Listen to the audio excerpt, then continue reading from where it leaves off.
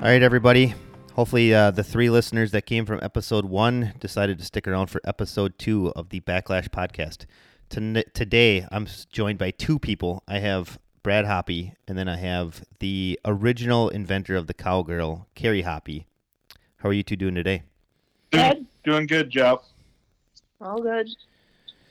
Carrie, you sound really happy to be here tonight. I'm happy. It's all good. I say tonight, but it's actually daytime. I'd imagine most of our podcasting will be done during the day or at night, but I don't think either one of us are working too hard today, so figured we might as well knock a few of these out. I was until I came in to do this. Yeah. Sorry I had Brad distracted. Somebody has to work. Right?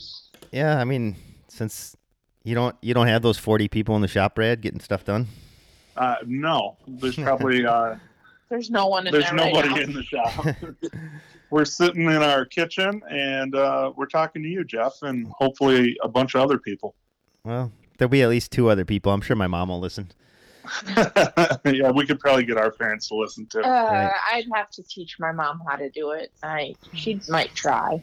My dad could probably figure it out. He texts, so that's good. Brad's mom would figure it out. No doubt. She's kind of a texting fool. She'll run us out of data every once in a while. Yeah. It's just been raining here for over a week, man. It's unbelievable. I'm thinking maybe I should start building an ark. We've got plenty of other boats, but I don't know if they're going to be big enough for the amount of rain we're getting. But do you have a jet boat yet, Brad? I don't have a jet boat yet. I've got several John boats, but do you have yours yet, Jeff? No, I don't. We haven't sold nearly enough fishing lures this year to get that done, and so honestly, I've been so busy with everything else that I wouldn't even have time to use it. I literally just got my other boat out to see if the motor works last night, and as of the recording of this, the muskie season in the north starts in Wisconsin tomorrow. So, I'm a little bit behind. So I don't think a jet boat would work. It would be getting used anyway. So right now, it's on the back burner. But it's definitely something I want to do because I think that we could hit up some really, really cool adventures if we had one. Well, the crazy thing is you might not need a jet boat on some of that water right now with as much rain as we've had and as much melt off and runoff that we had this spring. All the lakes up by me are super ultra high. I didn't Matt say yesterday the St. Croix's up 2 feet? Yeah, the St. Croix River, I guess, is up 2 feet from Matt Seifert's. I was visiting with him last night. So water tables are a little high. We're 1 week away, from tomorrow. I guess it's Friday today, but we're a week out from our muskie opener here in Minnesota, and I'm looking forward to it. I didn't normally fish the opener. I did again last year, and the primary reason is a couple of different people have gotten in the boat with me on opener the last couple of years. And this coming opener, Matt Seifert's going to be up. We're planning on doing some open water trolling, and I'm a little nervous that the water temps aren't going to be truly conducive to it, but we'll adjust and go from there. Yeah, I mean, in Wisconsin here tomorrow, it looks like we're finally going to get some warm weather. I think it's supposed to hit about 80, but then I think we see a 10-degree drop on Sunday, and we see another 10 degrees on Monday. It's just crazy how the water temperatures. I'm anticipating maybe 50-degree water temperatures when I go up north this weekend for the opener, and I mean that's unbelievable. Yeah, we're sitting around 50, but I'm a little nervous now. This last week with the amount of rain that we've had over 2.5 inches of rain, and it's raining right now. And it's been a cold, long week, and I think the rain has been really cold. So I'm going to say surface temp probably dropped below that 50 degree mark, and it's a little scary. Hopefully the muskies got their thing done. Hopefully the spawn is done, and generally not all muskies spawn at the same time, obviously, but I'd like to see a big, vast amount of them spawned out and moving out to that deeper water to relax and kind of start putting the feed bags back on, recovering from the spawn. Yeah, I agree. I'm anxious to see what we do. I know, let's talk about tactics for a second, because you're talking open water, and me personally, tomorrow when I get out, I'm going to probably go find, if there's any green weeds, I'm going to definitely be fishing shallow. That might not be my best shot at catching a giant, but at this point, it's been 6 months since I caught a muskie or even went fishing, and I think that I'm just looking for action, and I feel like that's probably a good area for me to start. Do you think that's the same way on your lakes over there, Brad? Is there a shallow water bite early too on top of the open water bite? It's amazing. Actually, I have a couple different buddies that are walleye guides, and they've actually been catching quite a few muskies with a jig and a minnow. And they're out walleye fishing and they're hooking some muskies. And that's shallower water, like anywhere from 6 to 12 feet of water. That's kind of got me, I don't know. It's in the back of my head always. And, it's amazing when I'm out playing in the open water. I usually do that the month of June until the thermocline develops. Once that develops, it's a casting bite for me. The reason that I spend so much time in the open water is primarily because it's a great time of the year to catch a true giant, maybe a fish that nobody ever sees shallow. As we all know, these muskies, a lot of them will hang out in that deep water throughout the whole season, and it's kind of a needle in a haystack. The neat thing about open water is that the fish, once they're done spawning, they kind of go out, and a lot of times they're right on the surface, and they'll be sunbathing. That's what I call it. They're sunbathing, getting that warmth, and just recovering from the brutal spawn. You do have to be careful with it, though. You do have to be careful with it. Once that thermocline develops, some of those fish will come from so deep that you end up hurting fish, and that's a critical thing that Carrie just brought up. But that doesn't normally happen until that first week of July. That's when you really got to start paying attention. But generally speaking, when I'm fishing the open water, I'm going to fish the top 10 feet. I don't like going below that. For the most part, those fish are up in that top 10 feet of the water column anyway. But back to your point and your question, is there a shallow bite? Of course there is. There always is. Not all muskies are going to go to the deep water. They're always eating somewhere. Yeah. You just got to find them. There's no doubt about it. I mean, you could have say you went for a weekend trip and you went muskie fishing and you didn't do squat. Maybe you had a couple follows. Somebody on those days that you fished caught fish. There's always somebody catching fish, and you got to remember that. And so if something isn't working, take the time to go try something different. You need to be versatile in this whole sport. There's no doubt about it. So hopefully that answers some of what you were looking for, Jeff. Well, so let's talk about something different. One thing I know I struggle with when it's time to change up is, like, typically for you have more experience with this than I do. I mean, I've been muskie fishing for a while, but I don't have the hours that you do. How long do you typically wait for, let's just say you typically have an open water trolling bite and you've been out for 5 hours trolling the basin and you've gotten nothing. Like, typically is 5 hours enough? Is a day enough? Like, when do you just say, all right, there has to be a bite somewhere else? That's the one thing I know I struggle with often, is making the right call, changing tactics, because obviously muskies, in a good day of a muskie fishing, putting one fish in the boat can be a really good day. That's my goal when I go on the water. I'm looking for one fish a day. Yeah, I hear you. That's a really valid question. I honestly, there's times when I get stuck in that rut too, where I just keep pounding. The one thing about muskie fishing is that something that's maybe taken for granted. You're looking for those little windows where they're actually feeding. And sometimes it takes a day or two to really put in your time to find out when those windows are, especially coming in on opener. The neat thing about me being a guide, spending the time on the water every day, I kind of can put together a pattern. But not unlike everybody else that's maybe a weekend warrior or whatever else. There's opening day, I got to learn what's going on. And it takes a day or two. There's no doubt about it. You can't get stuck fishing memories either. Some of your spots are going to be, be fairly consistent year after year after year, but sometimes it's going to be, your hot spot's right in front of you, but this next year your hot spot's 30 feet over.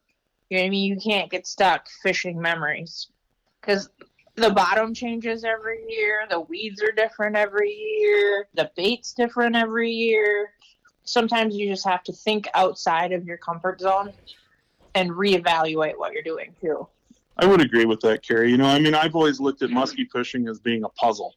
And if you ever sit down to do a 1,000-piece puzzle, how do you start? You start on the fringes, and those are some of your memories, you know, things that you've done in the past. And you start putting that together, and hopefully that puzzle gets put together in a few days, and sometimes it takes a month. You know, it's a challenge. There's no doubt about it. But again, what you kind of said, and I agree completely with that, is you want to find those new green weeds. It's definitely a key to hone in on. When you have that fresh green weeds, it's providing oxygen, and not unlike any other fish species, the bait fish are going to be there as well as your predator fish, whether it's a pike or a muskie or bass or even a walleye. I would say the biggest factor and the biggest change that I've seen in muskie fishing or fishing in general is side imaging. And when you start looking at some of these new side imaging units that Humminbird's putting out, it's phenomenal. It's changed the whole game. So honestly, you know, you start doing some laps and you're driving around in the open water, whether you're trolling or jigging or whatever else. I'm truly relying on that side imaging now. There was a time when I didn't have that side imaging and just with down imaging, you were driving around kind of blind, honestly. But side imaging is a huge, huge tool for the success, not only in trolling, but also in casting. Yeah, I would agree. I mean, we talk about baits a lot, but sometimes it's under talked about, I guess, underappreciated how important the new electronics are to putting it all together. I know that, some of the stuff I've seen, I had an instance last year that I was out by myself, and my plan had been to basically jig the basin because it was late October. So what I did is I literally drove around for 20 minutes, probably in the spot, trying to find the bait, and then I side imaged a few different muskies, so I knew they were out there. So at that point, it wasn't necessarily I wasn't playing the game like guessing are they there. At that point, I already knew they were there. It was just a matter of fine tuning what you needed to do to get them that day. Turns out it was a trolling bite. I mean, that took care of it, and that's that would be an example of using your electronics, but also changing up from where you thought you were going to be that day. Like I literally only threw the trolling rod in the boat because I was like, well, whatever. If I get bored with jigging for a little while, I'll maybe give it a shot. But usually this particular lake has a really good late season jigging bite, so I didn't even assume I was going to bring it. I threw 2 headlocks in my boat, and that was all I had for trolling equipment. That's amazing. I think I seen that episode on your YouTube channel, actually. You were kind of bouncing around. You just kind of said, I'm going to try trolling. And you put the pieces of the puzzle together that day. You know, on the other side of that, the side imaging is a huge tool, don't get me wrong, but it's not 100% necessary. I mean, you can still do it. There's ways around it. Like you're trolling, and say you're trolling in the middle of nowhere and you catch a fish, you need to mark that spot. You need to waypoint that spot, and you need to hit it again. And then when you catch the next fish, you waypoint it again. And you can put that pattern together without having to drop thousands of dollars. It's much slower. It's much more of a process. But if you don't have the money to drop on side imaging, they don't give those units away. It can be done without it.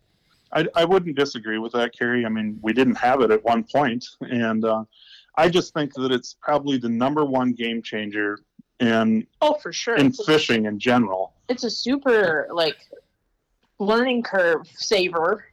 You're instantly what's going on. But if you don't have the budget that allows you to buy a brand new Humminbird, that the technology changes on every other year, no doubt about it, then it can be done without it. I think one of the neat things that over the period of years that I've guided and just fished, I grew up fishing, and the muskie bug kind of took me. But at the end of the day, I remember all the hours. I remember having an old 350A Lowrance. it was a cool unit. And I would spend tons and tons of time developing, okay, this is a big giant point out in the middle of nowhere. This is an inside turn. And I would mark them out on my GPS. And all of a sudden, one year, and I don't remember what year this was, map cards were developed. And I was with you when you got your first map card. So 2001, 2002, somewhere in there. It was like somebody put a puzzle together. Right. It's unique. All of a sudden, all the hours and the time that I had put into developing my own map of the lake by dropping waypoints, you could go buy for $150. And you had all the time that I put in at your fingertips for $150. Pretty wild. But all in all, the newest thing that's come out in electronics, side imaging, has definitely been probably the biggest key that I've ever seen. I just blows my mind. It really, truly does. Yeah, I mean, the advancements that we've seen in the last 10 years have been pretty spectacular, I would say. I remember the same thing that you did. I would drive around the lake, like you said, and I would just drop a bunch of waypoints. I would have different icon, meaning a certain thing. They had cut on the Lowrance units. They had like a grass icon, and that was weeds, and a rock icon, and that was rocks. And I would literally go around. I mean, this was when I had spare time. I would drive around the lake before the season started, and I would start mapping out early season weeds so I could go out there and fish. And now I don't spend any of that time. I don't have the time to spend, but I didn't do it. I wouldn't do it anyways. Another neat way to go out on the water, say you don't have, like Carrie said, the budget to drop that kind of money. Pretty much everybody has GPS at their fingertips today, generally speaking. You can even do it on your phone in some cases. Yeah, you can put map cards on your phone and things like that. But one of the things that I would tell people, they're trying to find weed beds. They're trying to locate some of these areas that they want to go fish. One of the neat things that you can do, generally speaking, in the mornings, it's usually calm. And what I would encourage everybody to do is get out there early, right at sunrise. It's a calm morning. Go out there and spend some time driving around, like you just said, Jeff. You can do that, and you can visually see those weeds. And when you visually see them, mark it out, find the edges, find an inside turn, put those marks on your GPS. And now when it's windy later in the afternoon, you can actually fish them efficiently and position your boat. And I think boat position is a huge key in muskie fishing, no doubt about it. I would say that sometimes, you talking about the looking around, I think sometimes we're all guilty of it now with the new electronics. We spend more time looking down than we do actually looking around at the surroundings and using, I guess, your intuition to take you to the what you should be doing that day. I think sometimes that's lost with today's technology. There's no doubt about it. I mean, as you know, look around us. People are in their phone and they're dicking around on their phone. They're looking on their computers. It's amazing, the world that we live in has changed a lot of things. There's no doubt. But you can still do some of those old school things that actually will benefit you even more in some cases. Yep, I'll agree. So let's talk. Oh, go ahead. Oh, another thing I should mention is that, last year on opener, my home water was really cold and we got a fish right away. We spent 4 or 5 hours still trolling and never seen another fish on side imaging. It was just brutal. We weren't finding the bait. We weren't doing anything. We pulled the pin and we went to a smaller lake. And the reason we went to that smaller lake is it was a little bit warmer.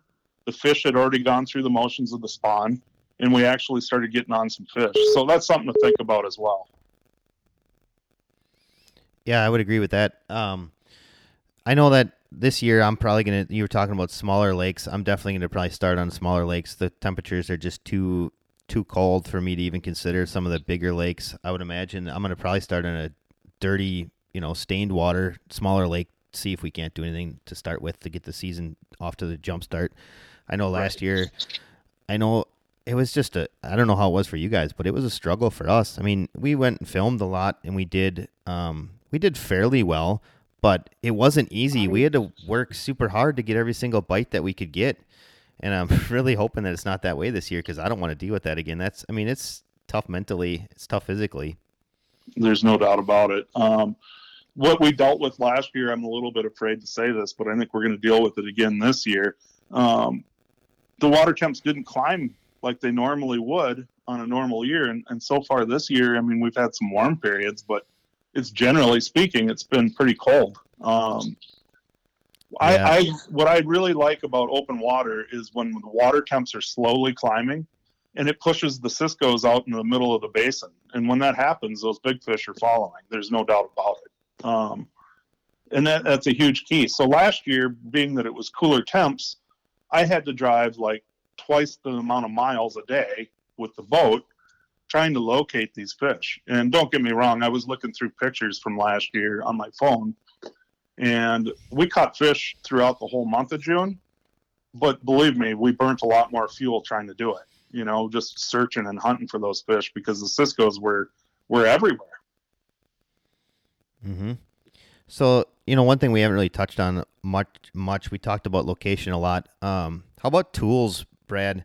I know that, obviously when you're out there in the basin, it's probably going to be different maybe in Minnesota than it is in, Green Bay or where I'm fishing up in northern Wisconsin a lot. Typically, on like Green Bay, if I was out there, I'd be throwing a lot of small baits, smaller bucktails, especially early. Or if I was going to do some trolling, I'd be throwing some, I'd be mostly running like shad style baits. Like in Minnesota, do you subscribe to the small bait early season thing, or are you guys going to be, are you going to be out there with bigger baits? I've never subscribed to small baits. I'm a big bait guy. And if I was in Green Bay or say I was on Twin Lake in northern Wisconsin, I would still be using big baits, and I've proved it over there multiple times.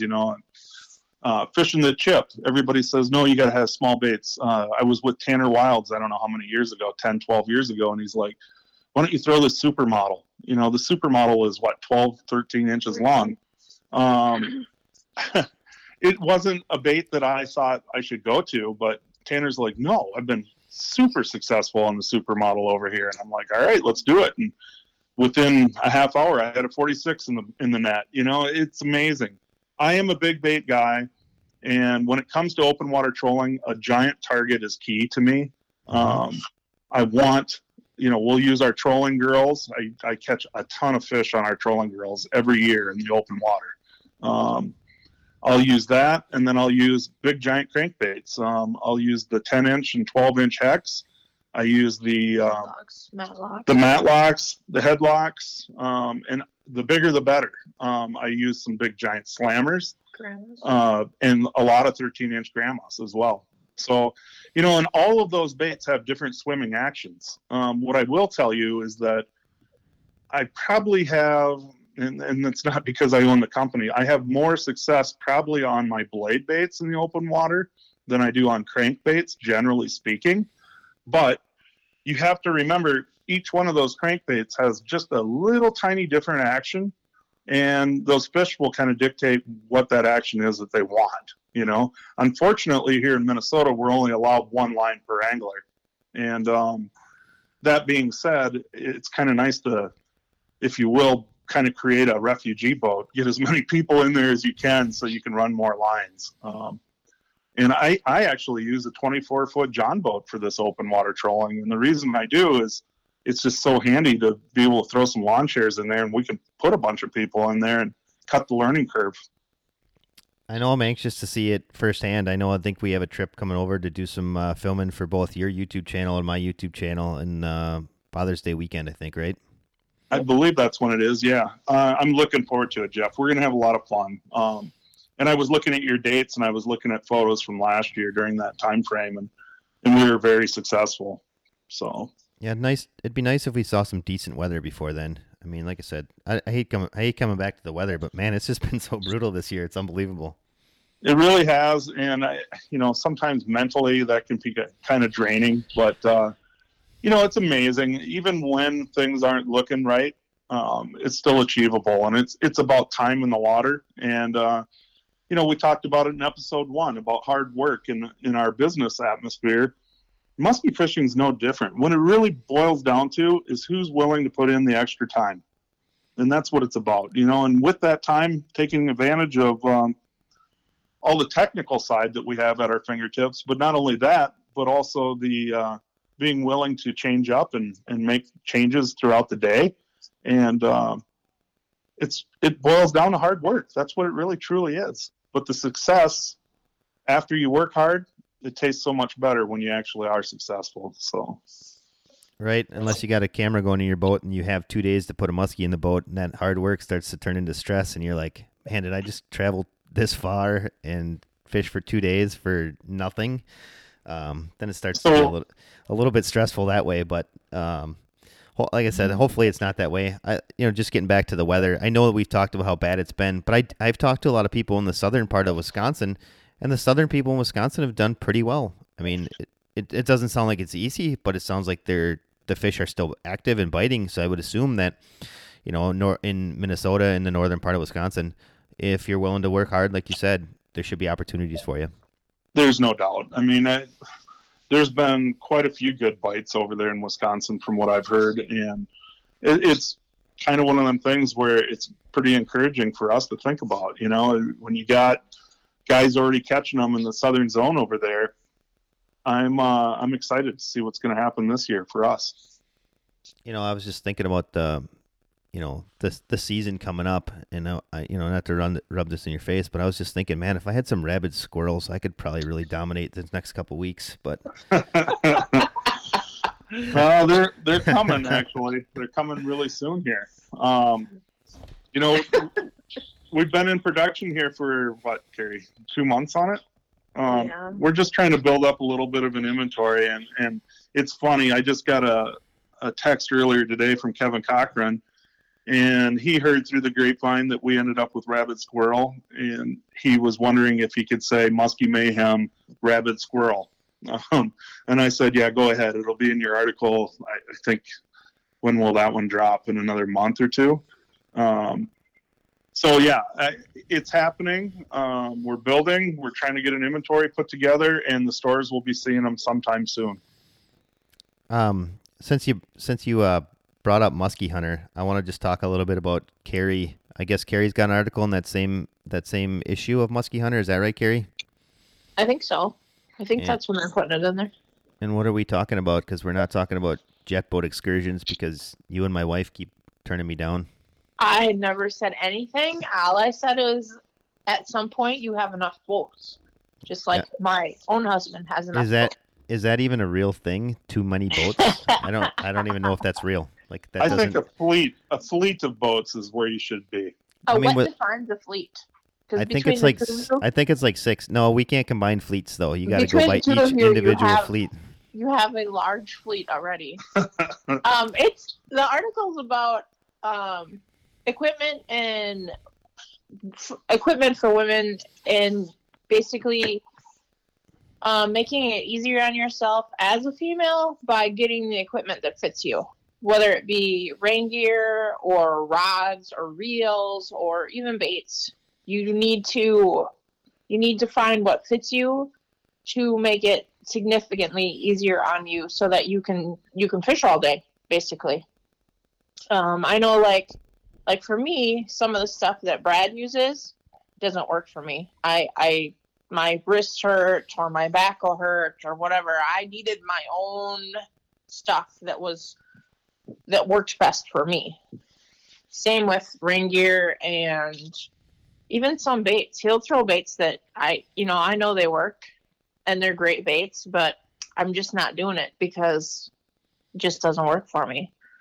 If you want me to fish all day, I need to do what works for me, instead of Jeff's going to hand Melissa his favorite stuff, but it's made for him, and it's not going to work. It'll work for a little bit, but then she's going to hate it and she's never going to go with you again.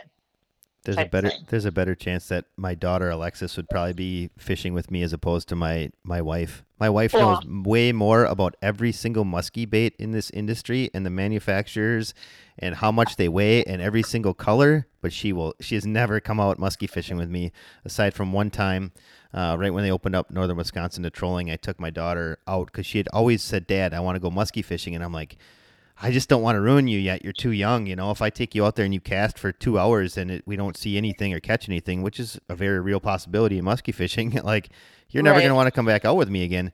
So I'm like, just settle down. They're going to open up trolling in July. We'll go out and do some trolling. And that was the only time I think Melissa's ever come out muskie fishing with me. Fortunately, maybe you should buy her own equipment. Maybe. I mean, she's got a pretty good job. She could probably buy her own equipment too. That's not the point, Jeff. So basically, I need to purchase the equipment for her and then force her to go. Is that what you're telling me? No. Oh. No, you need to. You might want to just stick with Alexis. I mean, I think so. What we should do, Jeff, is our daughter. She's 8 now, but she caught her first muskie. She was 5. She was 5. 5, I think. Yeah. So Mika caught her first 2 muskies when she was 5, and she lost a couple and so on and so forth. And we had to help her hold the rod because she wasn't strong enough. But, that's what one of the neat things about the open water trolling, I would say as well, is that you can get out there, and whether you're an older person that can't stand and cast all day, it's a great option. If you're a youth that isn't strong enough to be able to manhandle a rod, if you will, all day long, it's a great option. What we should do, Jeff, is get you and your family up here next June, because I know we're kind of out of time this year. My calendar's pretty full, and I know yours is as well. Mm-hmm. But maybe we should plan a couple-day trip next year with your family. That'd be awesome. That would be pretty cool, because hopefully you're a better guide than Alexis's dad, and you could get her on a muskie, because I haven't put her on one since. Which oddly enough, we've actually had action. We haven't done a lot of it lately because I got 2 younger sons and they wanted to go out, and they're way too young to be casting yet, in my opinion. And so we did some trolling with them, and Alexis gets mad because she doesn't want to troll. She always wants to cast. And our last couple casting trips, we've always seen fish. We just haven't hooked one yet. So hopefully this year we get to do that. But yeah, it'd be great. I mean, we should definitely consider doing it. It'd be a fun time, and then Alexis can catch a regular size fish, because the one that she got, it was perfect though, because for her first muskie it was, I don't know, maybe 30 inches, so she was able to handle it all by herself, and so it worked out well. And cool. Coincidentally, down that same trip, my son Austin, who is let's see here, he's 5 years, yeah, he's 8, so he's 5 years younger than Alexis. He ended up he got a pike that was actually bigger than Alexis's muskie, so that was a fun trip. But yeah, it'd be great to get up there. I'm sure they'd enjoy it. I know that, my kids for sure like getting out. Plus, obviously, it's just good for kids to have that background. Oh, there's no doubt. I mean, that's an aspect that we should bring to this whole podcast as well, as the youth. It's amazing to me that, over a period of years, the age of muskie fishermen, it's kind of scary. I'd like to see some more young people involved. And the only way we're going to get those young people involved is if we take the time to get them out and actually teach them. So it's important. I agree. I mean, I think it's important not only just to get them out muskie fishing, it's important just to get them out fishing. I mean, I didn't jump into muskies from nothing. I mean, honestly, as stupid as this sounds, I was out crappie fishing with my dad, a little John boat, not a jet boat, a John. And so anyways, we're catching crappie after crappie after crappie, and it was like they were small, but it was fun, but they were all pretty small fish. I mean, there was nothing that was that great about it, but it was just a good day to get out. And like I said, I went fishing with my dad, and that was good too. So I get home, and at the time there wasn't DVR. I used to record a show on my VCR called North Country Adventures. And if you know what North Country Adventures was, that's Keys Outdoors before it became Keys Outdoors. Yep. So just so happens that Steve Jensen's on the show that day, and they're catching muskies. And like any other TV show, they don't usually show. I mean, Keys does it now; he shows the struggle, but they don't usually show the struggle. So I'm like, man, that looks like it was so much more fun than what I just got done doing. I got to try that.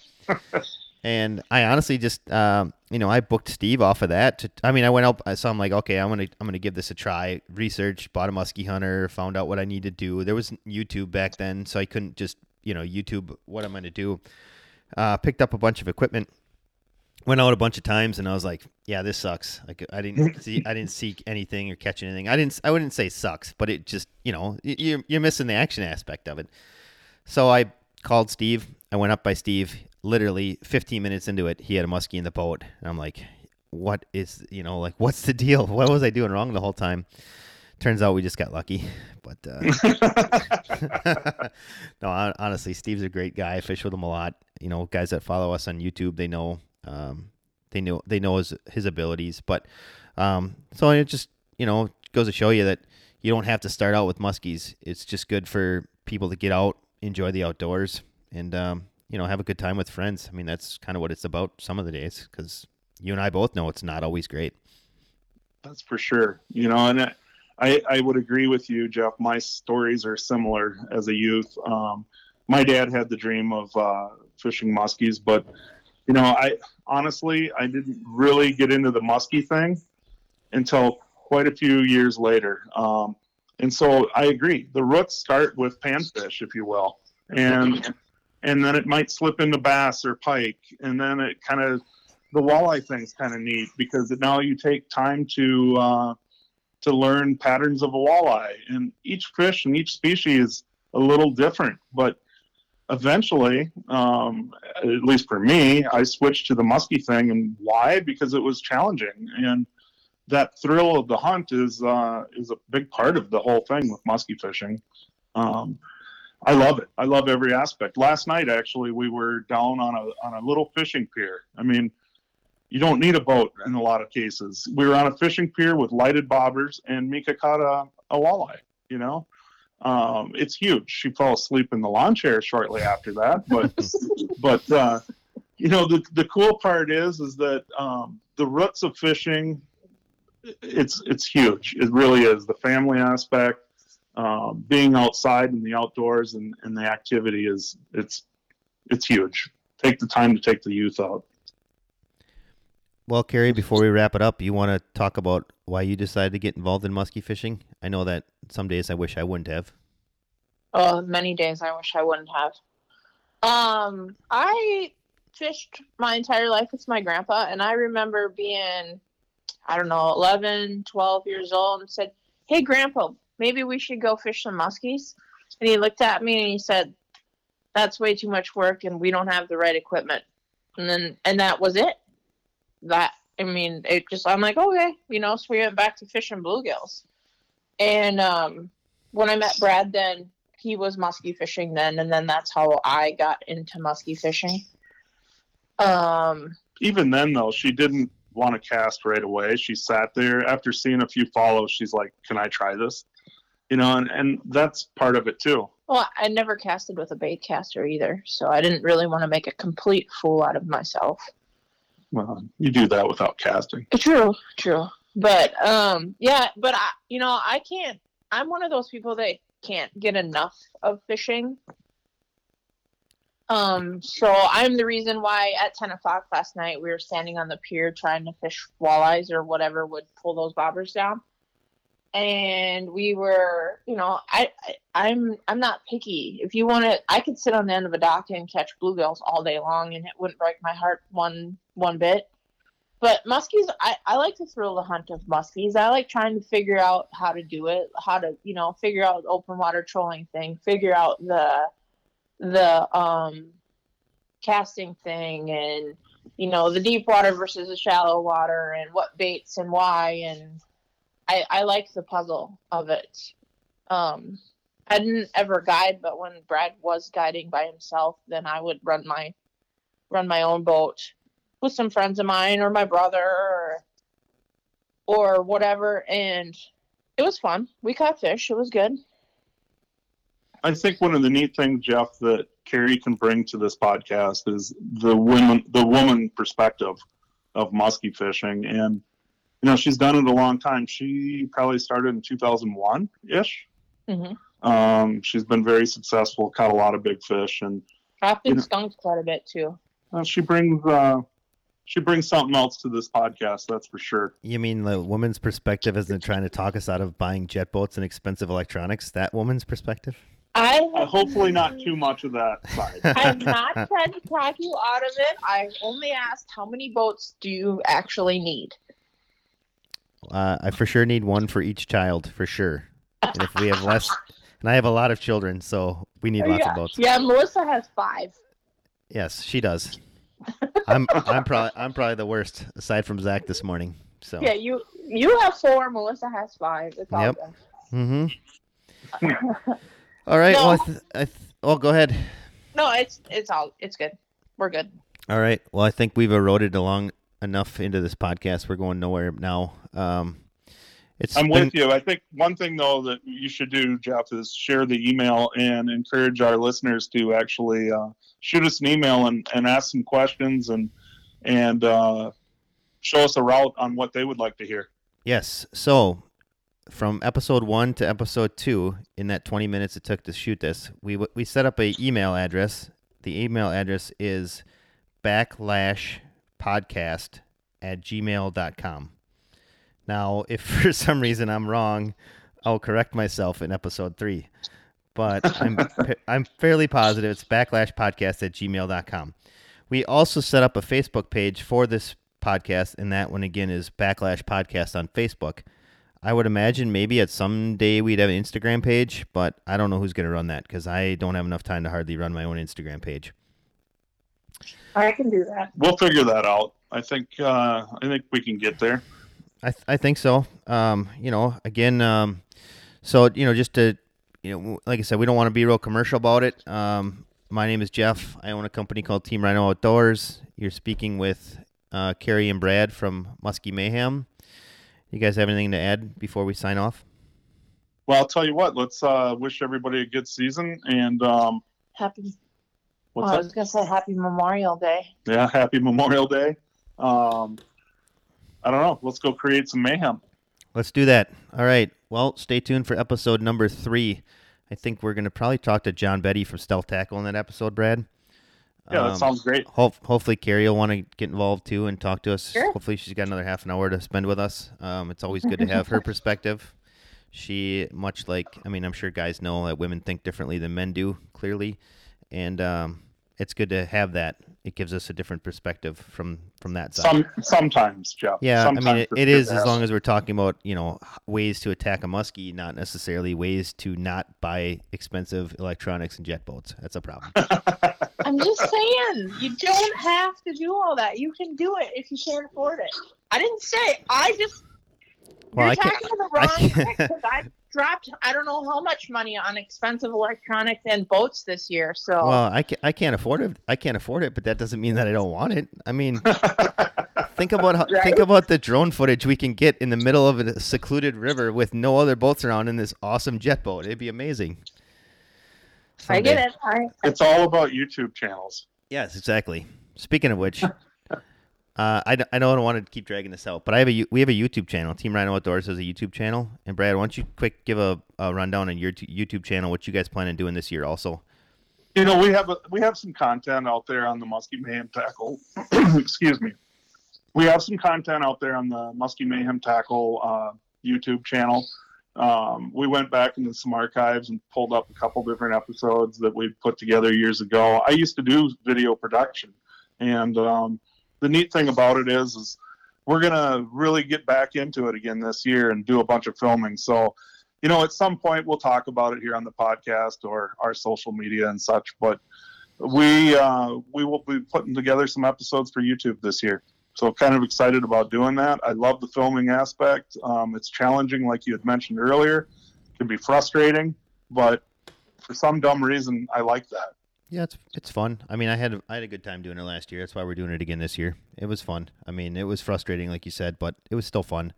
It also, for me, we've talked about it before, is how busy things are, and it just forced me to get out on the water, which is honestly the reason why I started the business that I started, because for the passion for the industry and the passion for the business and the passion for muskie fishing. So, but anyways, we can talk more about that a different day. I think we should wrap it up.